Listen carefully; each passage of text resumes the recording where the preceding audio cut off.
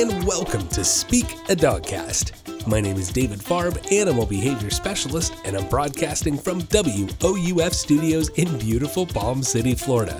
Thank you once again for joining me today. Excited to have you guys here.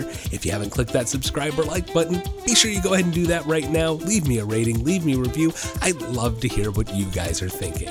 Now today on Speak a Dogcast, we have a great show lined up. The first segment today is A Day in the Life of a Dog. Yes, all about that routine you should create for your dog, what you should do for a day in the life of a dog. Then we're going to have our Breed of the Week segment, followed by a client story. Haven't done one of those in a little while, so we're going to do that today. Then we're going to cap everything off with that listener Q&A. If you guys have any dog questions, training questions, anything like that for the listener Q&A, be sure you send me an email, questions@speakadogcast.com. But before we get going today, I got to give you that trivia question, and today's question is, which U.S. president's dog ripped a French ambassador's pants off at the White House? Now I'll give you the answer to today's question somewhere in the show, so be sure you stick around, sit, stay, and enjoy the podcast.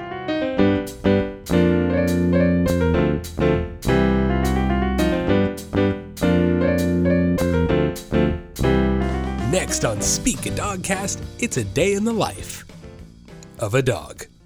Yes, this segment is going to be all about what your routine with your dog should look like. Now, this is going to vary a little bit person to person, depending upon your lifestyle, your dog breed, their needs, their exercise needs, things like that. But to me, there are some basic ground rules that we all should be doing with our dogs on pretty much a daily basis, you know? Now, routine. Let's talk about routine. The word routine. I think a lot of people take it to an extreme, really. You know, they're almost obsessive about their routine with their dog. My dog has to be up at 5:30 every morning, and they have to eat at 6:30, and they're going to eat exactly this much of this and this yogurt, and then at an hour later, we're going to feed them this particular treat at this particular time, and then they're going to know to go out and do their business at this other particular moment, and that's a little much, okay? You know, as I've said before, and I'm going to say it again, any obsessive behavior is not a good thing. So even something like a routine, being too obsessive about it, whether it's yourself or whether it's the dog, any routine that's too obsessive is not a good thing, okay? Now, you need to be able to create a routine, so you have to create some kind of consistency, but you need to create some flexibility within that consistency. So what do I mean by this? Like I said, a lot of people, really, their dogs expect to be awake at a certain time every day. I get that a lot where they go, oh, my dog never lets me sleep in. And well, because you trained it that way. You've actually conditioned that behavior in your dog. Yeah. You've reinforced or punished, right? Through reinforcement, through punishment, as we talk about all the time, you have created that behavior. Your dog doesn't have a clock or a watch and go, oh, look at that, it's 5:30, time to wake up. No, you created that behavior. This is what time I want to wake up. The dog doesn't think that. It's whatever time you wake up, and then you reinforce that. Whatever time you wake the dog up, you take the dog. So if you take your dog out at 5:30 every single day, then that one day you want to sleep in, it's not going to happen because your dog expects to be up at 5:30 every single day.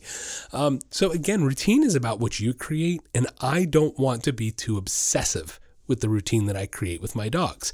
Little things like those flexibilities of sleeping in, they help. They help you, so you don't want to be too rigid about that, okay? However, let's talk about routine. So okay, what are my ground rules? What things do I think you need to be including in your daily routine? Let's start there. So our day is going to start with how we wake up.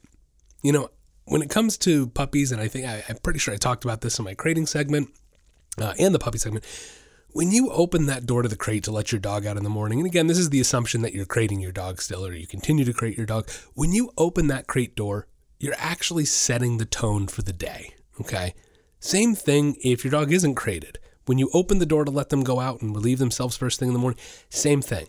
The way you open that door, the way you let them out is going to set the tone for the day. So if your dog is whining, if your dog is scratching at the crate, scratching at the door, barking at you, demanding, it woke you up, any of those things, then well, they're not ready to go outside yet, because then that's the behavior you're reinforcing. And again, that leans toward the side of obsessive, okay? So it's important that you set the correct tone. Your dog needs to be focused, calm, and relaxed before you can open that door first thing in the morning. So that's a good side note to take. Now, when I wake up, I don't always go immediately over and let my dogs out, right immediately, okay? Sometimes I wake up and I'll go make myself a cup of coffee. Sometimes I'll do more than that. We can make a cup of coffee, sit down, watch maybe TV, have some me time for 10 minutes, okay? Other days I will. I'll immediately get out of bed and take them out right away. I like to change it up so they don't expect it because, I hear sometimes where, if I wake up in the mornings and I go to pee and I want to get back in bed, this is the person peeing, not the dog. I want to pee and I want to go back to sleep. My dogs won't let me because the second I get out of bed, they think I'm awake and they think it's time to go out, okay? Even if it's 4:30 in the morning. So it's because you've conditioned that again, you woke up, you got out of bed, it's time to wake. So if you can change up your routine in that sense, that you're not always waking up and immediately taking them out, and instead there's a variation of, 30 minutes or so in there. If sometimes you'll take them after this part of your routine, sometimes after that part, then they're not going to come to expect it at that specific moment. They're just going to wait and watch to you for guidance, which is what I like to do.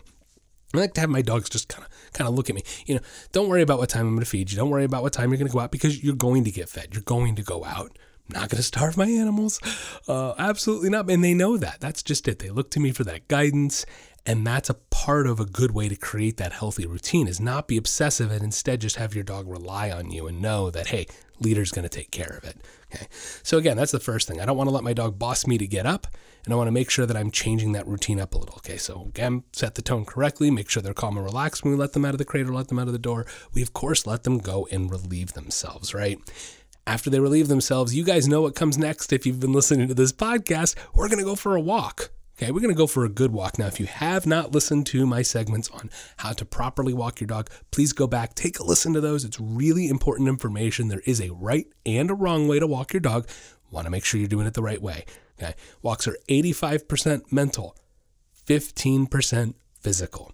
Okay, so what we're doing in our routine is we're actually creating that structure, rules, and boundaries first. We're creating some discipline to start the day, which is beautiful. That's what we want. That's awesome.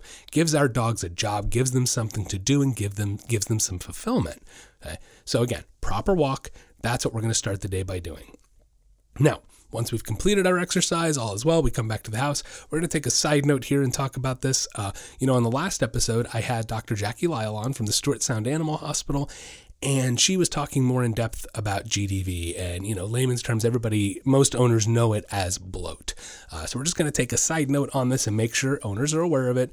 And look, this is my rule of thumb for any size dog. Now, GDV, bloat, dogs with larger chest cavities, larger breed dogs, labs, Great Danes, those sort of things, they're going to be the dogs that are more prone to this. However, as I discussed with Dr. Lyle, she talked to us and told us about, any dog really can get it. And there's a lot of studies trying to be done to figure out exactly what causes it. But we do think one direct correlation that we know of is heavy exercise and eating a large amount of food. Okay. So I always have a rule of thumb of 45 minutes to an hour after exercise before feeding my dogs. Okay. I need my dogs to settle. I need their stomachs to settle. So 45 minutes to an hour before I feed them after we've done exercise. And then on the other end of it, once they have eaten, 45 minutes to an hour to let their stomach settle before we exercise again. Okay. So something to think about, something to look into. Again, you can check out episode 16, listen more in depth on the guest spot about that. We really go into it. It's really, really good information, again, about dogs more with larger chest cavities that are more prone to GDV or bloat. Okay. So we've exercised our dogs. We've created some structure. We've created some discipline, and now we've fed them. I really think it's important to do these things in that order, guys. It is, okay? We want to give that exercise and structure and boundaries first, and then give the food after. Food is sort of like, it's kind of affection when you think about it. It's not, but it is. And reinforcement has to come after the fact. I can't reinforce a dog if they haven't given me the behavior I'm looking for, right?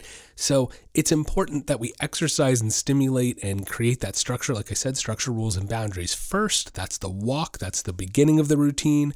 And then we feed them after. It's important we do it in that order. You'll notice a big difference, honestly, in your dog's mental state. I find they are so much more relaxed when I do it in that order. After they eat, man, my dogs conk out. They really do. They're like, good, I'm fulfilled. I had a great morning. We did our routine. I got my exercise, my stimulation. I got some rules, and I feel good. I feel fulfilled. I got my food. I am happy. Okay. Now, again, is a dog happy? We're not getting into the ethical debate of how we measure happiness in an animal today. But what I can tell you is, again, tapping into instinct. I know that's how to instinctually fulfill a dog. Okay. So again, important you do it in that order. Exercise, rules, discipline, boundaries first, then feeding them after. All right. Now, I know this is a lot. Everybody's going, my gosh, like I'm adding up the time right now, David. You said a walk, you said a break between the walk and eating, then feeding. And yeah, guys, it's a lot. Having a dog is a responsibility, okay? Now, if you have a Shih Tzu, you don't need to go for an hour and a half long walk, right? But yeah, you have something like a German Shepherd, a Lab, some of these more higher intelligent breeds, no offense to Shih Tzus, but working dogs, dogs that really need a lot of stimulation. They need a good job. Then yeah, guys, you should be taking your dog for at least an hour-long walk, at minimum one of those every day. That's like, you're talking bare minimum here. Okay. These dogs need a lot of stimulation, and it's important that you're giving it to them in a healthy way. And once again, I'm going to say it 20,000 more times on this podcast. The walk is the best, easiest, healthiest, and most natural way to do that. Okay. So yeah, it's a lot of time. This is why at the beginning I said, you might be waking up at 4:30 in the morning. Welcome to my world. If I have appointments at 9 a.m., my day starts pretty darn early. And I mean, my day starts pretty darn early as it is, no matter what, partially because I want to get some me time in the morning before I have to let 1,000 dogs out sometimes. And partially because it's what I got to do to get everything done. Okay. So yeah, it's a lot of time. It's a lot of commitment. And this is why, if you aren't prepared to do this for your dog, then maybe you should think twice about getting a dog, because this is a day in the life of a dog. This is what a dog's day should look like. Okay. This is the healthiest, best way to set it up. Now, our dog is eating breakfast. We're still in the morning here. We haven't even gotten to coming home from work yet. Once they've eaten, once they've settled, then we can have some playtime. Then we can take out the tennis ball, the toys, have some fun. Playtime is a very important part of their day. You definitely want to do that, but we want to create that structure first. You can put structure with playtime too. That's the really cool thing. You can kill two birds with one stone sometimes. Talked about putting structure to playtime. Very good thing to do, very healthy. And again, could just give them that extra stimulation that they need to keep them happy. Now, once again, we're going to let them relieve themselves, of course, before we're off to work, and then you head out for the day. Now, coronavirus has thrown a wrench in everything. I know a lot of you guys are probably working from home now, and that's a whole different side note here, you know. Look, in a nutshell, guys, and I don't know how deep I want to dive into this today. We'll see where this goes. But I'll try to say, in a nutshell, coronavirus should alter your routine with your dog. And I don't mean the virus itself. I mean the fact how it's completely altered our lives, right? Our routines. And you're going to need to change your routines with your dog. You're going to need to be doing some things differently, okay? I'm really starting to get the phone calls now, and I kind of called this a couple months ago. I said, I have a feeling starting at the beginning of the year, I'm going to be getting the phone calls for the separation anxiety cases.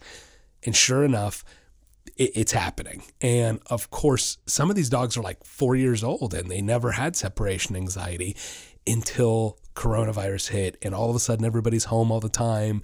We're not creating healthy separations with our dogs. Maybe we're almost coddling them a little more than we usually do. And there's a lot of little things that go into adding up and creating these behavioral issues. But I'm seeing it a lot now. It's out there.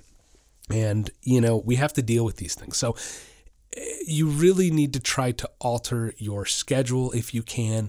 Look, one little thing I'm going to say is you should probably, if you're home all the time now, if you're working from home, if someone is in your house almost all day, every day, you should probably be crating your dog a little bit while you're home. Okay. I'm not talking stick them in there for 8 hours, nothing like that. There's no reason to do that. But I am talking like put them in there for 30 minutes and go do your work or go do your Zoom call. Well, while you're on your Zoom calls, that's maybe when you should put your dog in the crate to create that healthy separation.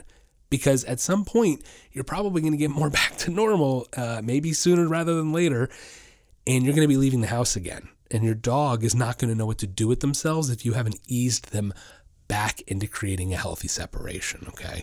So something like crating your dog for 30 minutes while you're home and letting them have that separation, then letting them out, of course, making sure they're calm. Go back to listening to the segment on how to crate your dog if you're going to have some issues with that, or you can listen to my segment on separation anxiety. That can help come into play as well. So there's a lot of good tools here at your disposal just within my podcast to be help to deal and alter your schedule for, the madness we have going on. Now, of course, guys, definitely want to get with a trainer or a behavior specialist to dive more deep into this. If you're really having some issues, some behavioral problems, make sure you're tackling them. Don't wait for them to get worse. Head them off, call a professional, and get on top of this stuff. Really, really important, okay? So again, I don't want to dive too deep into how we deal with coronavirus and all that and our dogs. And maybe I'll save that for another segment for another day or something. But suffice to say, you have to alter your routine in order to get your dog's routine back on track, or just to get them used to being alone again, not having you there 24/7. Okay, so just something to think about. Okay, so getting back to it, let's say you do leave for work, even if it's just a couple hours at a time. What's really great is if you follow this routine that I gave you guys, which really simplistic, simply put, it's create consistency, but not too much consistency to a point of obsessiveness. Make sure you're letting them relieve themselves at least 2 to 3 times before you leave in the morning. We want to make sure we're creating structure, boundaries, rules first. We can do that through the walk. Of course, we have to go for a walk. Have to.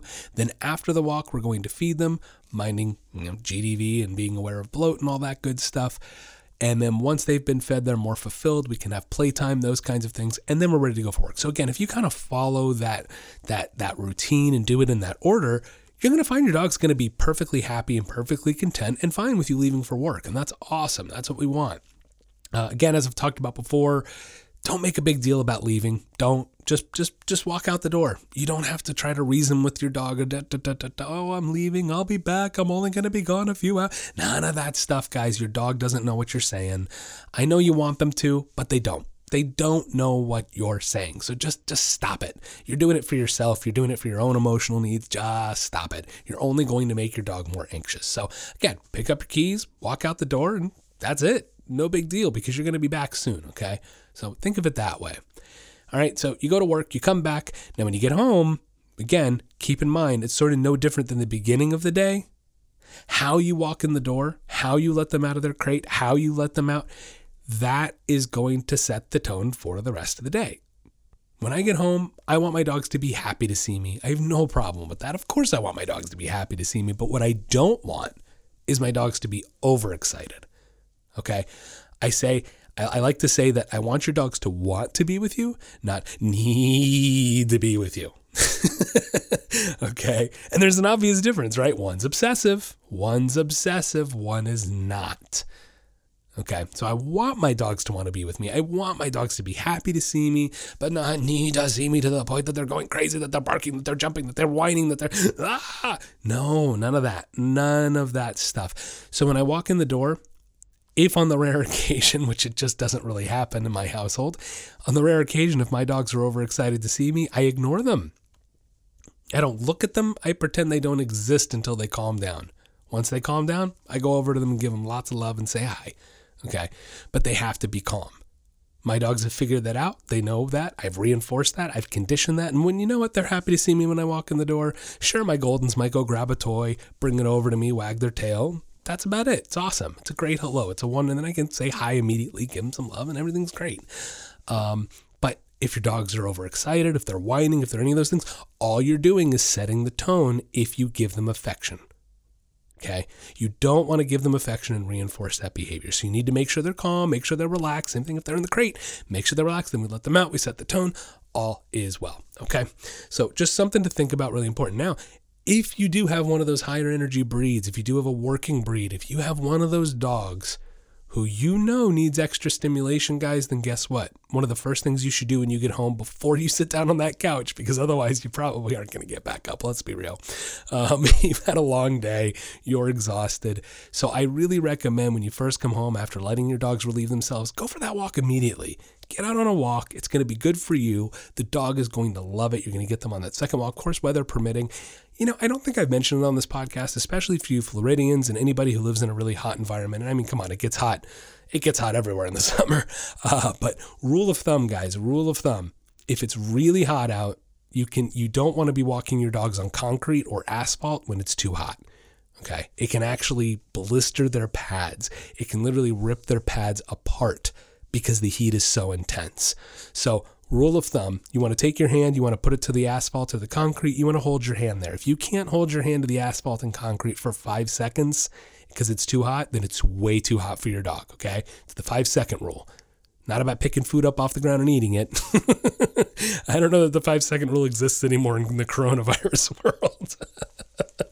But no, the 5-second rule for your dog's paws. Okay, seriously, especially, I know it's winter right now, but in just a couple months, for Florida, geez, it felt like it was over 90 degrees today and yesterday. So forget I said that.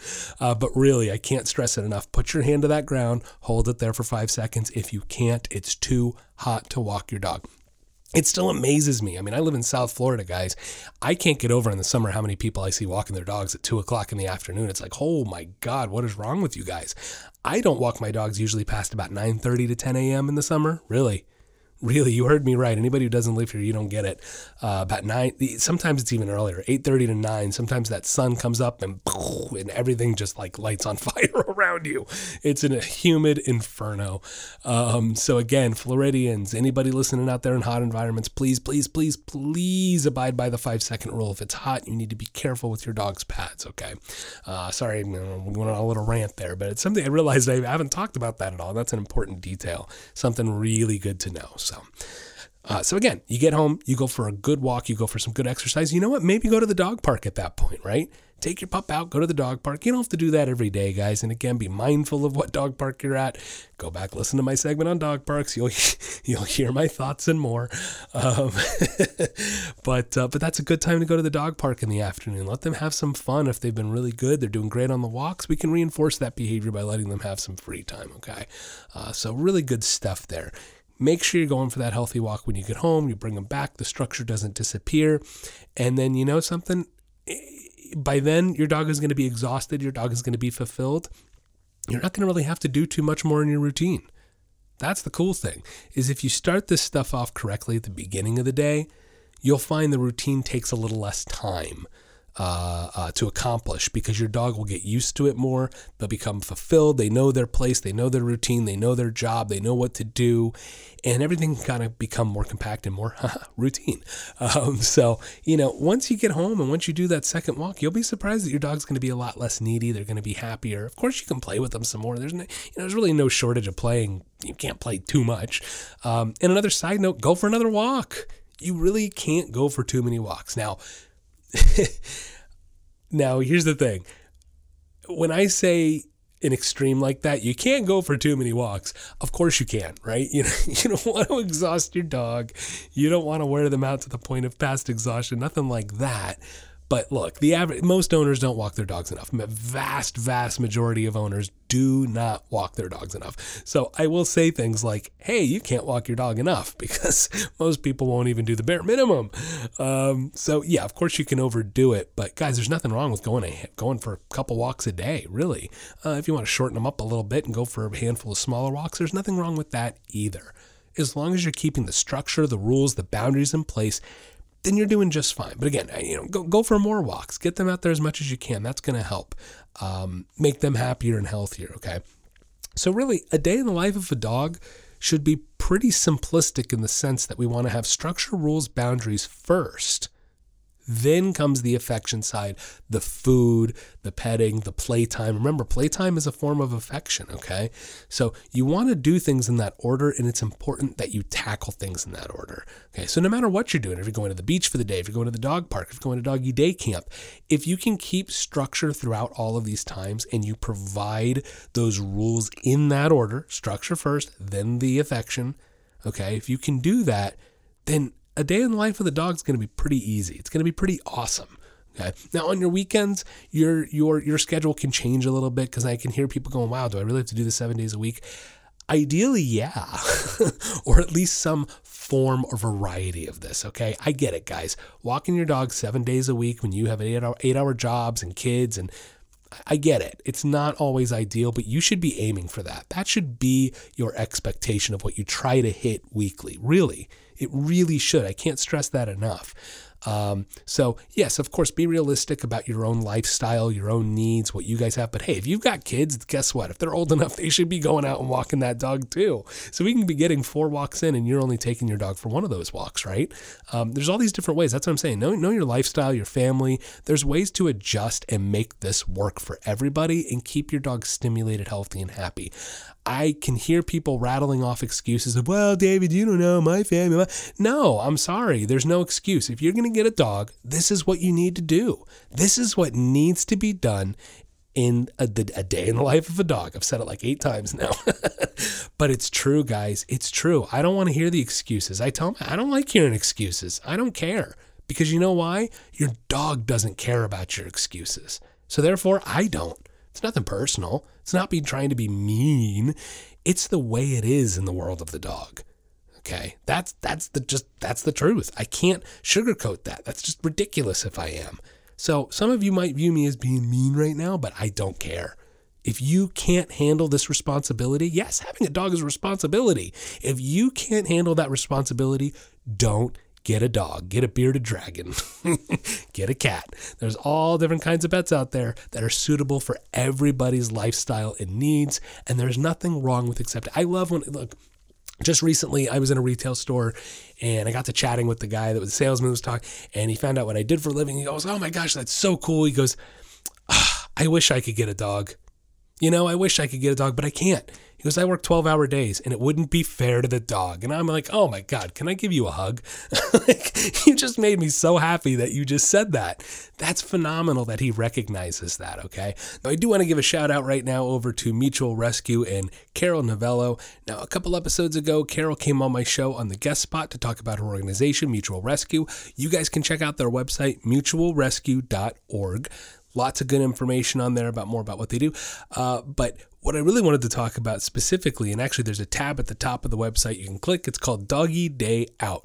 And that's what I wanted to talk about. Really neat program, really neat initiative where Mutual Rescue is trying to team up with rescues around the country in different states.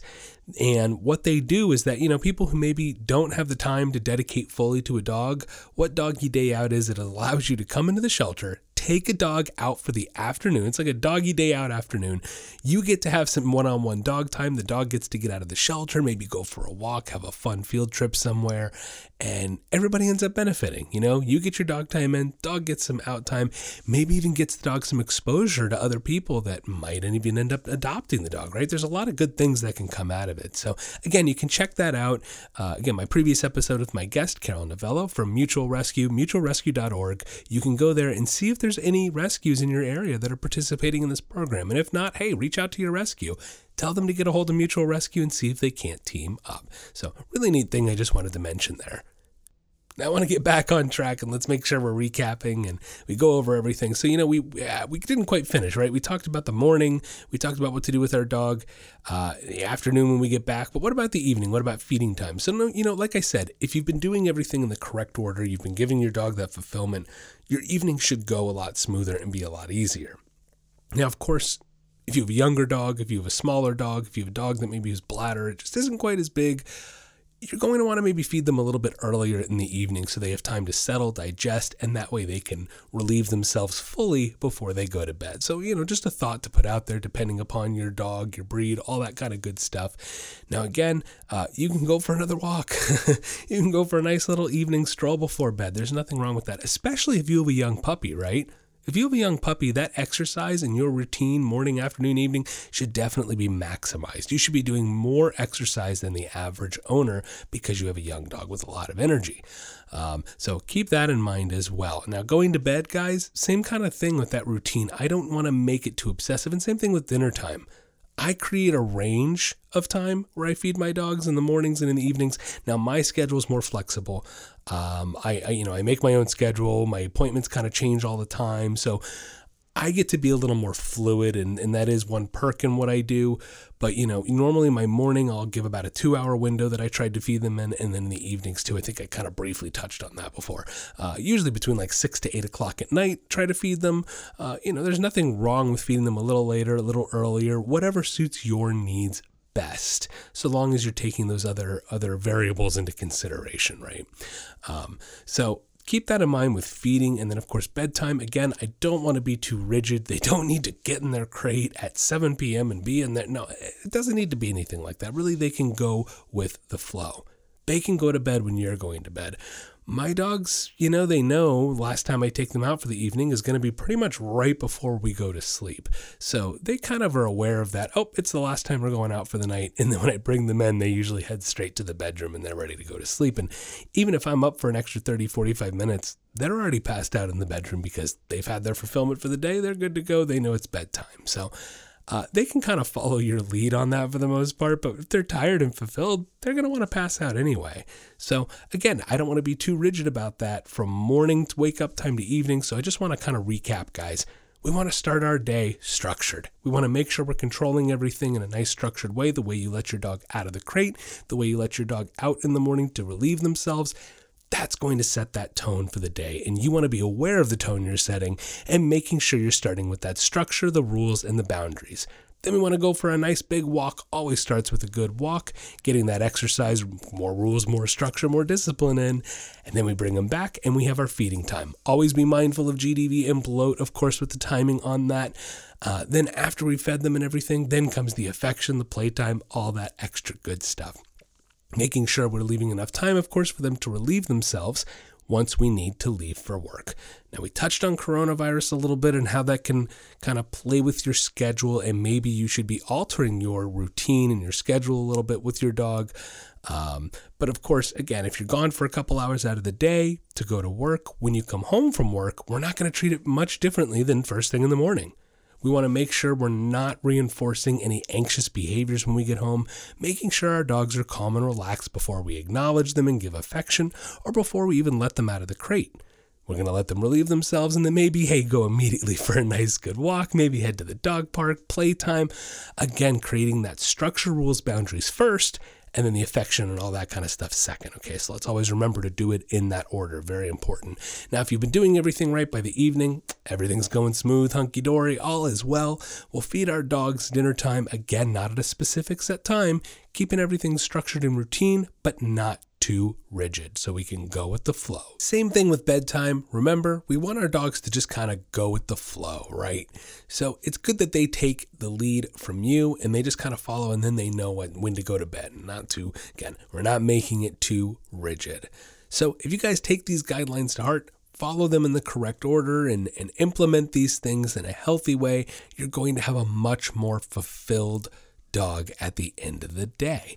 And that really is how you create a good day in the life of a dog.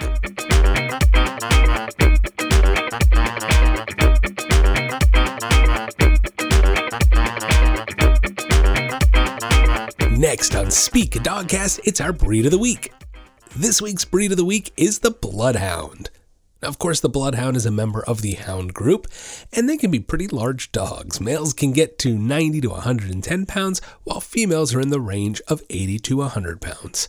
Bloodhounds are known for being sweet, lovable dogs. We all know them with their wrinkly faces, those big, droopy, long ears, big, deep-set eyes as well, and they are sure to sucker you in.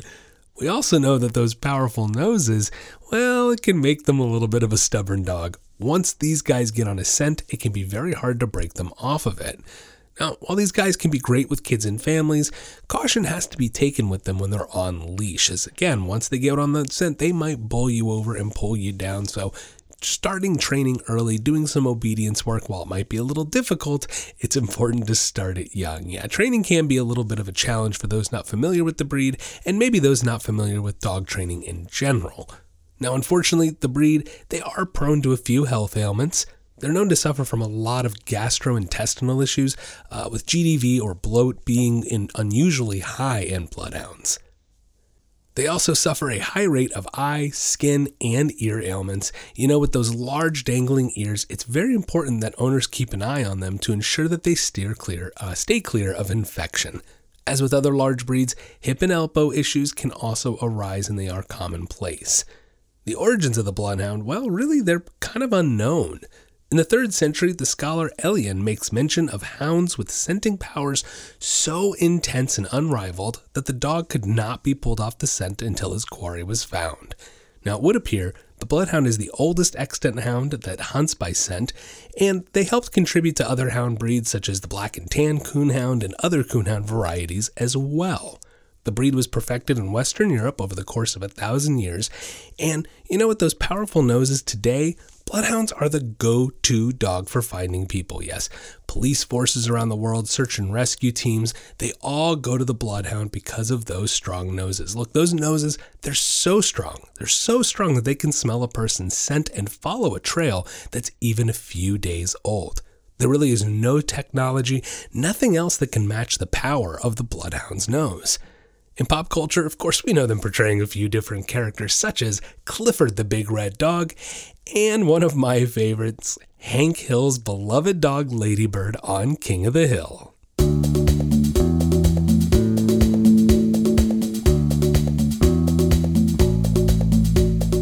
Are you tired of your dog barking all the time? Or maybe you want them to stop jumping on people when they come over? Or does your dog take you for a walk instead of the other way around? We can help. At The Nature of Training, we are committed to improving the relationships and lives people have with their pets. No matter what behavioral issue you are experiencing, from an unruly puppy to more severe issues, we can help. Offering a wide variety of services such as in-home training, doggy and puppy boot camps, doggy day camps, boarding, and more. For more information, check out our website, www.thenatureoftraining.com. Or you can find us on Facebook or Instagram at David Paws. Located in Palm City, Florida, serving all of the Treasure Coast and North Palm Beach County. The Nature of Training, helping you achieve success with your pet.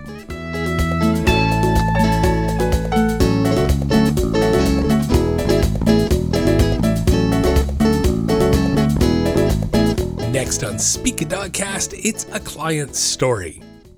Now, it's been a little while since I've done a client story, and I might mismatch a few together today, actually. Really kind of what I wanted to talk about is clients who don't listen.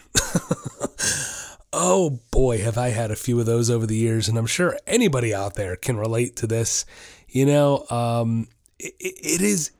really kind of, it amazes me people spend money on something, right? Especially something like getting advice. And then they take 0% of the advice that they spent money on, and they find themselves in the exact position they were before they even started. I don't get that. I really don't. I don't comprehend that. I don't understand the point of that. It feels like a waste of money, a waste of time. But I get a few of those clients. I've had a few over the years, and there's one in particular that really sticks out. And it was a very interesting scenario. They got a dog, and the fascinating part was that the mom was terrified of dogs. Yeah, you heard me correctly. They went out and got a dog, and not just any dog, guys, a big dog. Okay, a big dog. And she's terrified of dogs.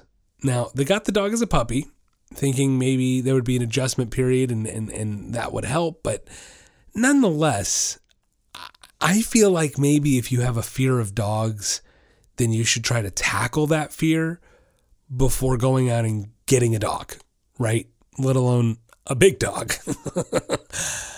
Because obviously that's going to create problems. You guys know it's going to create some issues. I mean, how in the world, if you were scared of an animal, and it's an animal, they pick up on those things. If you have fear of this animal, how are you going to work in a cohesive way with it? Okay. So, yeah, they get this big dog, and a couple kids in the family, and luckily all the kids are at least older for the most part. But it was just chaos from day one. It really was. And, I'm sitting here going, what do I say about this? Because I thought I had it all laid out. It chaos. And I use the word chaos a lot, but this just, my goodness, the dog just did not respond to really any of the family members. And I spent quite a bit of time training with them. Look, the dog ended up coming and spending quite a bit of time with me. And while he was always a little bit hyper as a puppy, and oh my goodness, he was even worse in the hands of the family members. And again, your internal feelings are going to be such a direct reflection to your dog. And this dog started becoming so destructive in their house. And when I say destructive, I mean, he ripped up the stairs. They had wooden stairs and a banister, and just shredded the first 4 steps. Shredded it. Just absolutely shredded it. Now, anytime I have destruction going on with a dog, anytime there's a dog that's being destructive, short of being a very young puppy and teething and some, normal amounts of destruction, not a ripping up stairs level of destruction. When I see that, there's some really bad personal issues going on. Okay. And so not only are they not exercising this dog and creating the proper structure and boundaries for this dog, but they've got their own issues going on. And it's a tough scenario. It's a tough scenario because here I am called in to do dog training, guys. I mean, that's anybody out there that works in the dog training world, you come across it. You do at some point.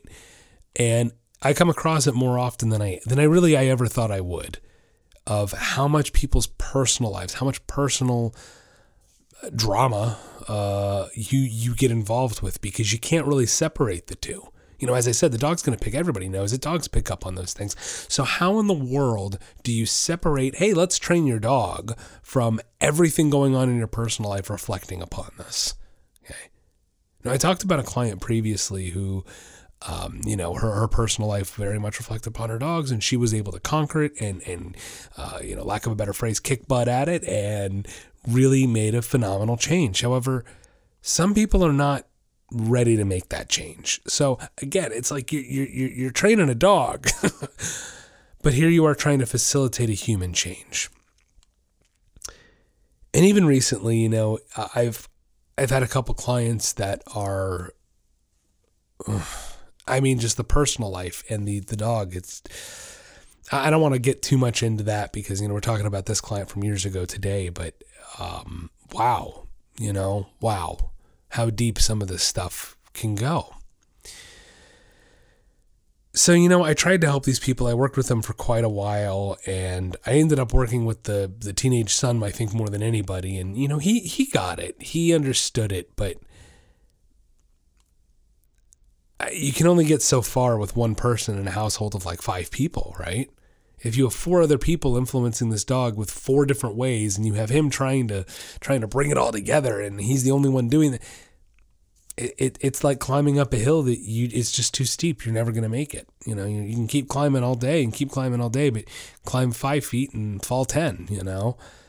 Really was a tough scenario, and so I kind of say it to all of you out there that you need to be aware of what you're doing to your dog. And I'm not trying to point a finger at you, but this is the tough part. Again, as I've said, I'm there to train this dog. And here I am with all this personal stuff. And to me, when I look and I see these situations, I go, who's getting the short end of the stick here? The dog. The humans are too. They're not living their life in a healthy way. They're not living a balanced life, but in doing so, this dog doesn't live a balanced life. And the dog can't create that stability on their own in a human world. They can't. The human has to create that for them. And so, I end up feeling bad for the dog. I do.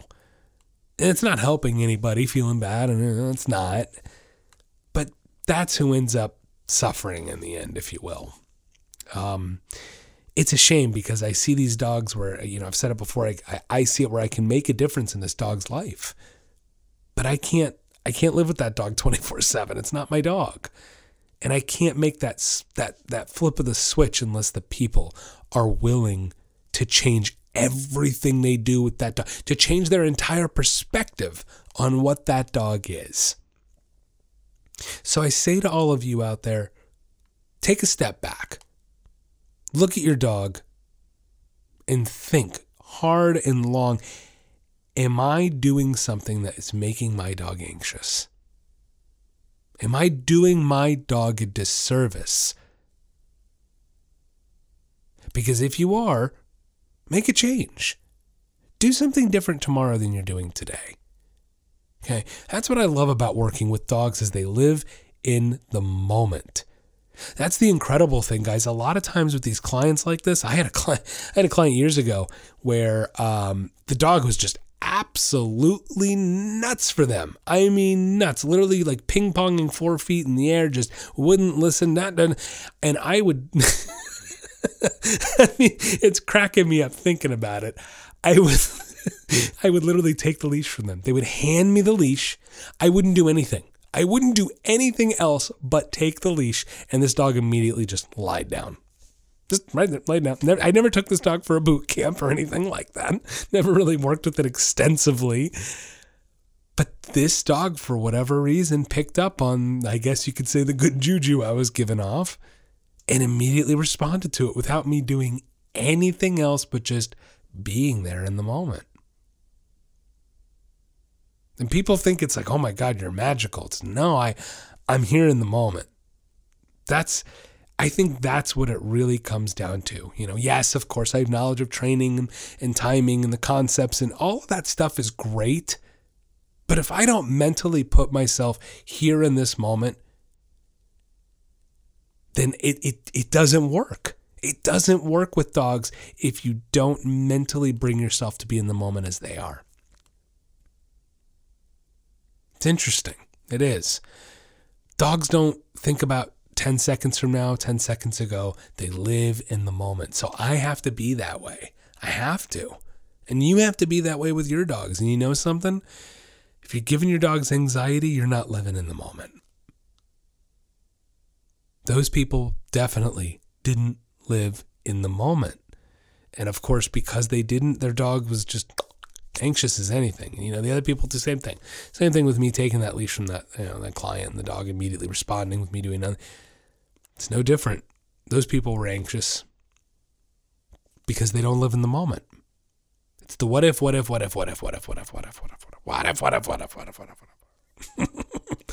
No, live in the moment, live in the now, guys. That's what dogs do. And I think that's the magical elixir of like, oh, that's that magical unspoken thing you do, whisperer. You're a dog whisperer. No, I'm not. I'm just here in the moment.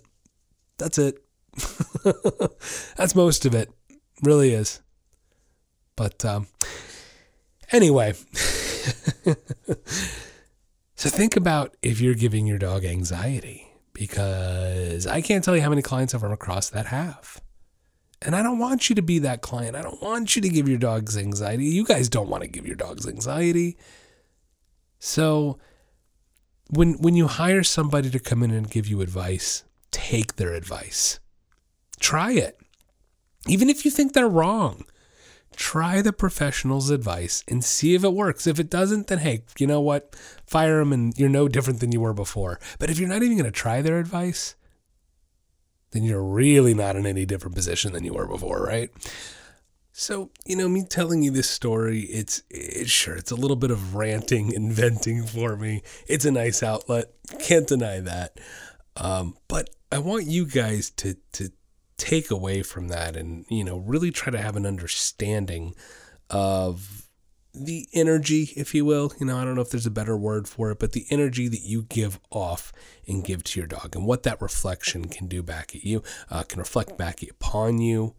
And it comes into play with training your dog. I've seen it too many times where things going on in people's personal lives, they bleed over into the dogs and the training. And of course, that's not what we want. We don't want to make our dogs more anxious. So if you do find yourself having a problem like this, guys, I highly recommend hiring a professional in your area, finding a trainer, finding a behavior specialist, seeing if you can't get at the root of the problem and being able to get on a better track to fix it. But one thing you can start doing right now, one thing you can do immediately, live in the moment. Try to start living in the now. Don't think about 10 seconds from now or 10 seconds ago. Live in the now. Now, any of you out there who've been listening to my show regularly, you've heard me talk about Southern Pride Gourmet Foods. Now look, this isn't an advertisement. This is a straight up endorsement. Ken Coe over at Southern Pride Gourmet Foods, I know him very well. He's a great guy, small business owner, and more importantly, his products are amazing. Look, I love to cook personally. I really do. I love to cook. I love to be in the kitchen, and I try to get better, and I like to think of myself as a decent chef. But I love using Ken's products in the kitchen because they're just so darn good. I can't stress it enough. They're incredible. Look, I know some of you go, David, dogs and food products, they don't really go together. And you're right, they don't. But that's just it. That's how good these things are that I needed to come on my show and give Ken a shout out for this. Give him my endorsement because of how amazing his stuff is. You got to go check it out, guys. SouthernPrideGourmetFoods.com. He ships nationwide. You heard me right. Nationwide shipping. So go check it out. He's got spice rubs that I use on my steaks now all the time. He has got amazing olive oils. He's got barbecue sauces. The spicy apple butter barbecue sauce. That stuff is good. And you can also buy his jams and jellies. I've been using them not only on like toast, but I'm putting them on my proteins like barbecue chicken. He makes a sweet potato butter. Oh, that was for dinner last night on my barbecue chicken. It was amazing, guys. I can't stress it enough. I'm going to say it again. SouthernPrideGourmetFoods.com. You got to go check it out. And of course, I have to give the endorsement of my favorite product of his beef jerky. Oh, he has a ton of different flavors. It practically melts in your mouth. It's literally, I'm not even exaggerating, it's literally the best beef jerky I have ever eaten. You know, I bought some beef jerky for my in-laws for Christmas from Ken. It's already gone and they've already reordered. That's how good this stuff is, guys. I'm not joking around. I'm not messing around. Ken's a small business owner, a good local guy, and that's why I'm here to give him my endorsement, and his stuff is incredible.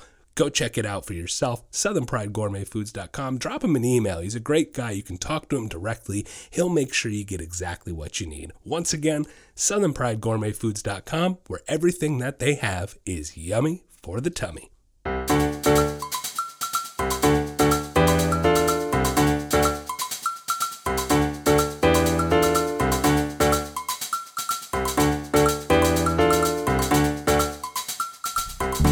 Next on Speak a Dogcast, it's our listener Q&A. The first question today comes from Pamela in New York City. Pamela says, with COVID-19 and living in the city, it has been difficult to get my dog out and keep him stimulated.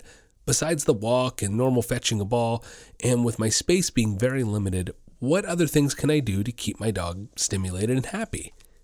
You know, it's a good question, Pamela. You know, there's obviously that presents a lot of factors. Being in the city alone, you know, that obviously has its own set of boundaries on how much space you have and being able to just find an empty field and throw a tennis ball with your dog, right? You can't just do that. I would imagine, again, look, I've never lived in a big city quite like that. And I would imagine that even just getting to a dog park to throw a tennis ball with your dog without being distracted by other dogs or anything like that, or COVID, if you're trying to isolate and you don't want to be around other owners, that's just got to present its own set of issues, you know. So there are other things you can do. Now, I've talked about creating structure to playtime, and, you know, you can create games out of creating structure, right? So put your dog in a sit, stay, teach them a leave it. And what you can do is you can throw the tennis ball and make your dog wait, then release them to go get the tennis ball. Even in a small apartment, even a small area, just creating that sit, stay, wait is a great thing. You can also start to create, if you've got a dog maybe with a good scent drive, or for that matter, look, guys, your dogs are smart. They can figure this out, and their noses are pretty darn good, whether they're a scent dog or not. You can play a hide and seek kind of game with a toy, right? Put your dog in a sit, stay, and start hiding the toy around the house. Now, to create this kind of in a nutshell, to set this up, how we do this is I'll maybe put my dog in a sit and stay, hide the toy behind like a footstool that's maybe 5-10 feet away from the dog, and let the dog see me hide the toy behind the footstool, then release them and let them find the toy. Then I'll back away a few more feet, find something else to hide it behind, so on and so forth, until I'm building that into walking out of the room and hiding it somewhere out of the room. Now, you can start to make it really tricky, and what you do is you take that toy and you hide it somewhere around the house, but you walk all over the house into every room, so your dog doesn't know where you dropped off the toy, right? Now it's got to really use its nose and search for it. That's another great way. With you're creating structure to playtime, you're creating rules and boundaries, but you're also giving your dog something to do, giving him a great game to play with you. So there's things like that. How about even just agility within your apartment? Right? Really, seriously, agility within your apartment. Teach your dog specific commands so it knows when to hop over certain hurdles. You can go buy a hula hoop, teach your dog to jump through a hoop. It doesn't take much space to do that at all. Teach your dog like a mini agility course. There's really a lot of different ways. Tricks, guys, tricks. Teaching your dog tricks. Everybody kind of discounts teaching your dog, oh, so my dog knows how to shake. Yeah, well, if your dog knows how to shake, lie down, speak, drop it, roll over, back up on your feet, on your side, play dead. There's so many different things that you can teach your dog that keeps them happy and stimulated and gives them something to do. And of course, working with your dog like that enriches your bond and relationship. So there's a couple different things you can do right there just to kind of start and give you a good starting point to give you other activities to do with your dog. Next question.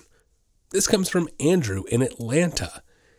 Now, Andrew asks, I know my dog is not supposed to eat grapes and raisins, but what are other people foods that I really shouldn't be feeding my dog? What a great question, Andrew. That really is.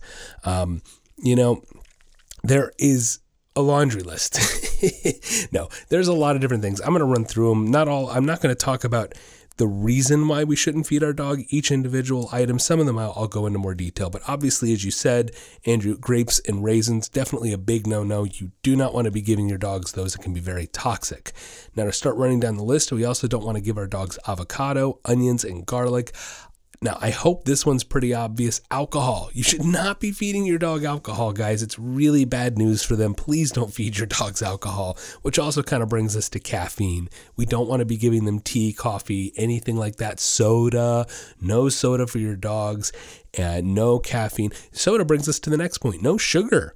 Your dog should not be getting sugary foods. Really not good for them either. Milk and dairy products, another thing you should be avoiding. I don't like those Starbucks Pup Cups. You've probably heard me before if you've listened to this. I don't like them. Just because your dog wants to eat it doesn't mean it's good for them, guys. So I highly recommend avoiding dairy products. And that rich dairy product, like something like a Pup Cup, also has sugar in it. So you're feeding it rich dairy and sugar. No. Double the bad, double the terrible, not double the fun. Please avoid the dairy and the milk products. Now, also macadamia nuts are not very good for dogs. We all know chocolate. Don't feed your dogs chocolate, especially trying to avoid dark chocolates. We don't want to be feeding our dogs raw meat, raw eggs. I talked a little bit last podcast, of course, with Dr. Lyle again. We were talking about that again. We talked about raw diets. You don't want to be feeding your dogs raw foods, guys. They're susceptible to salmonella and all other kinds of bacteria and illnesses that can come about from it. So want to avoid those raw eggs and raw foods. And the last one I have here on my list, this one's not as well known. I've actually been a little surprised that more owners are not aware of this, and that is xylitol. Xylitol is an artificial sweetener that is finding its way into a lot of different food items, with peanut butter being the most prominent one I'm hearing. Xylitol is toxic to dogs. It's really not good stuff for them. Bad news bears right there, okay? Please avoid xylitol. Peanut butters. A lot of people give their dogs peanut butter as a snack. Look, I give peanut butter to help administer medications.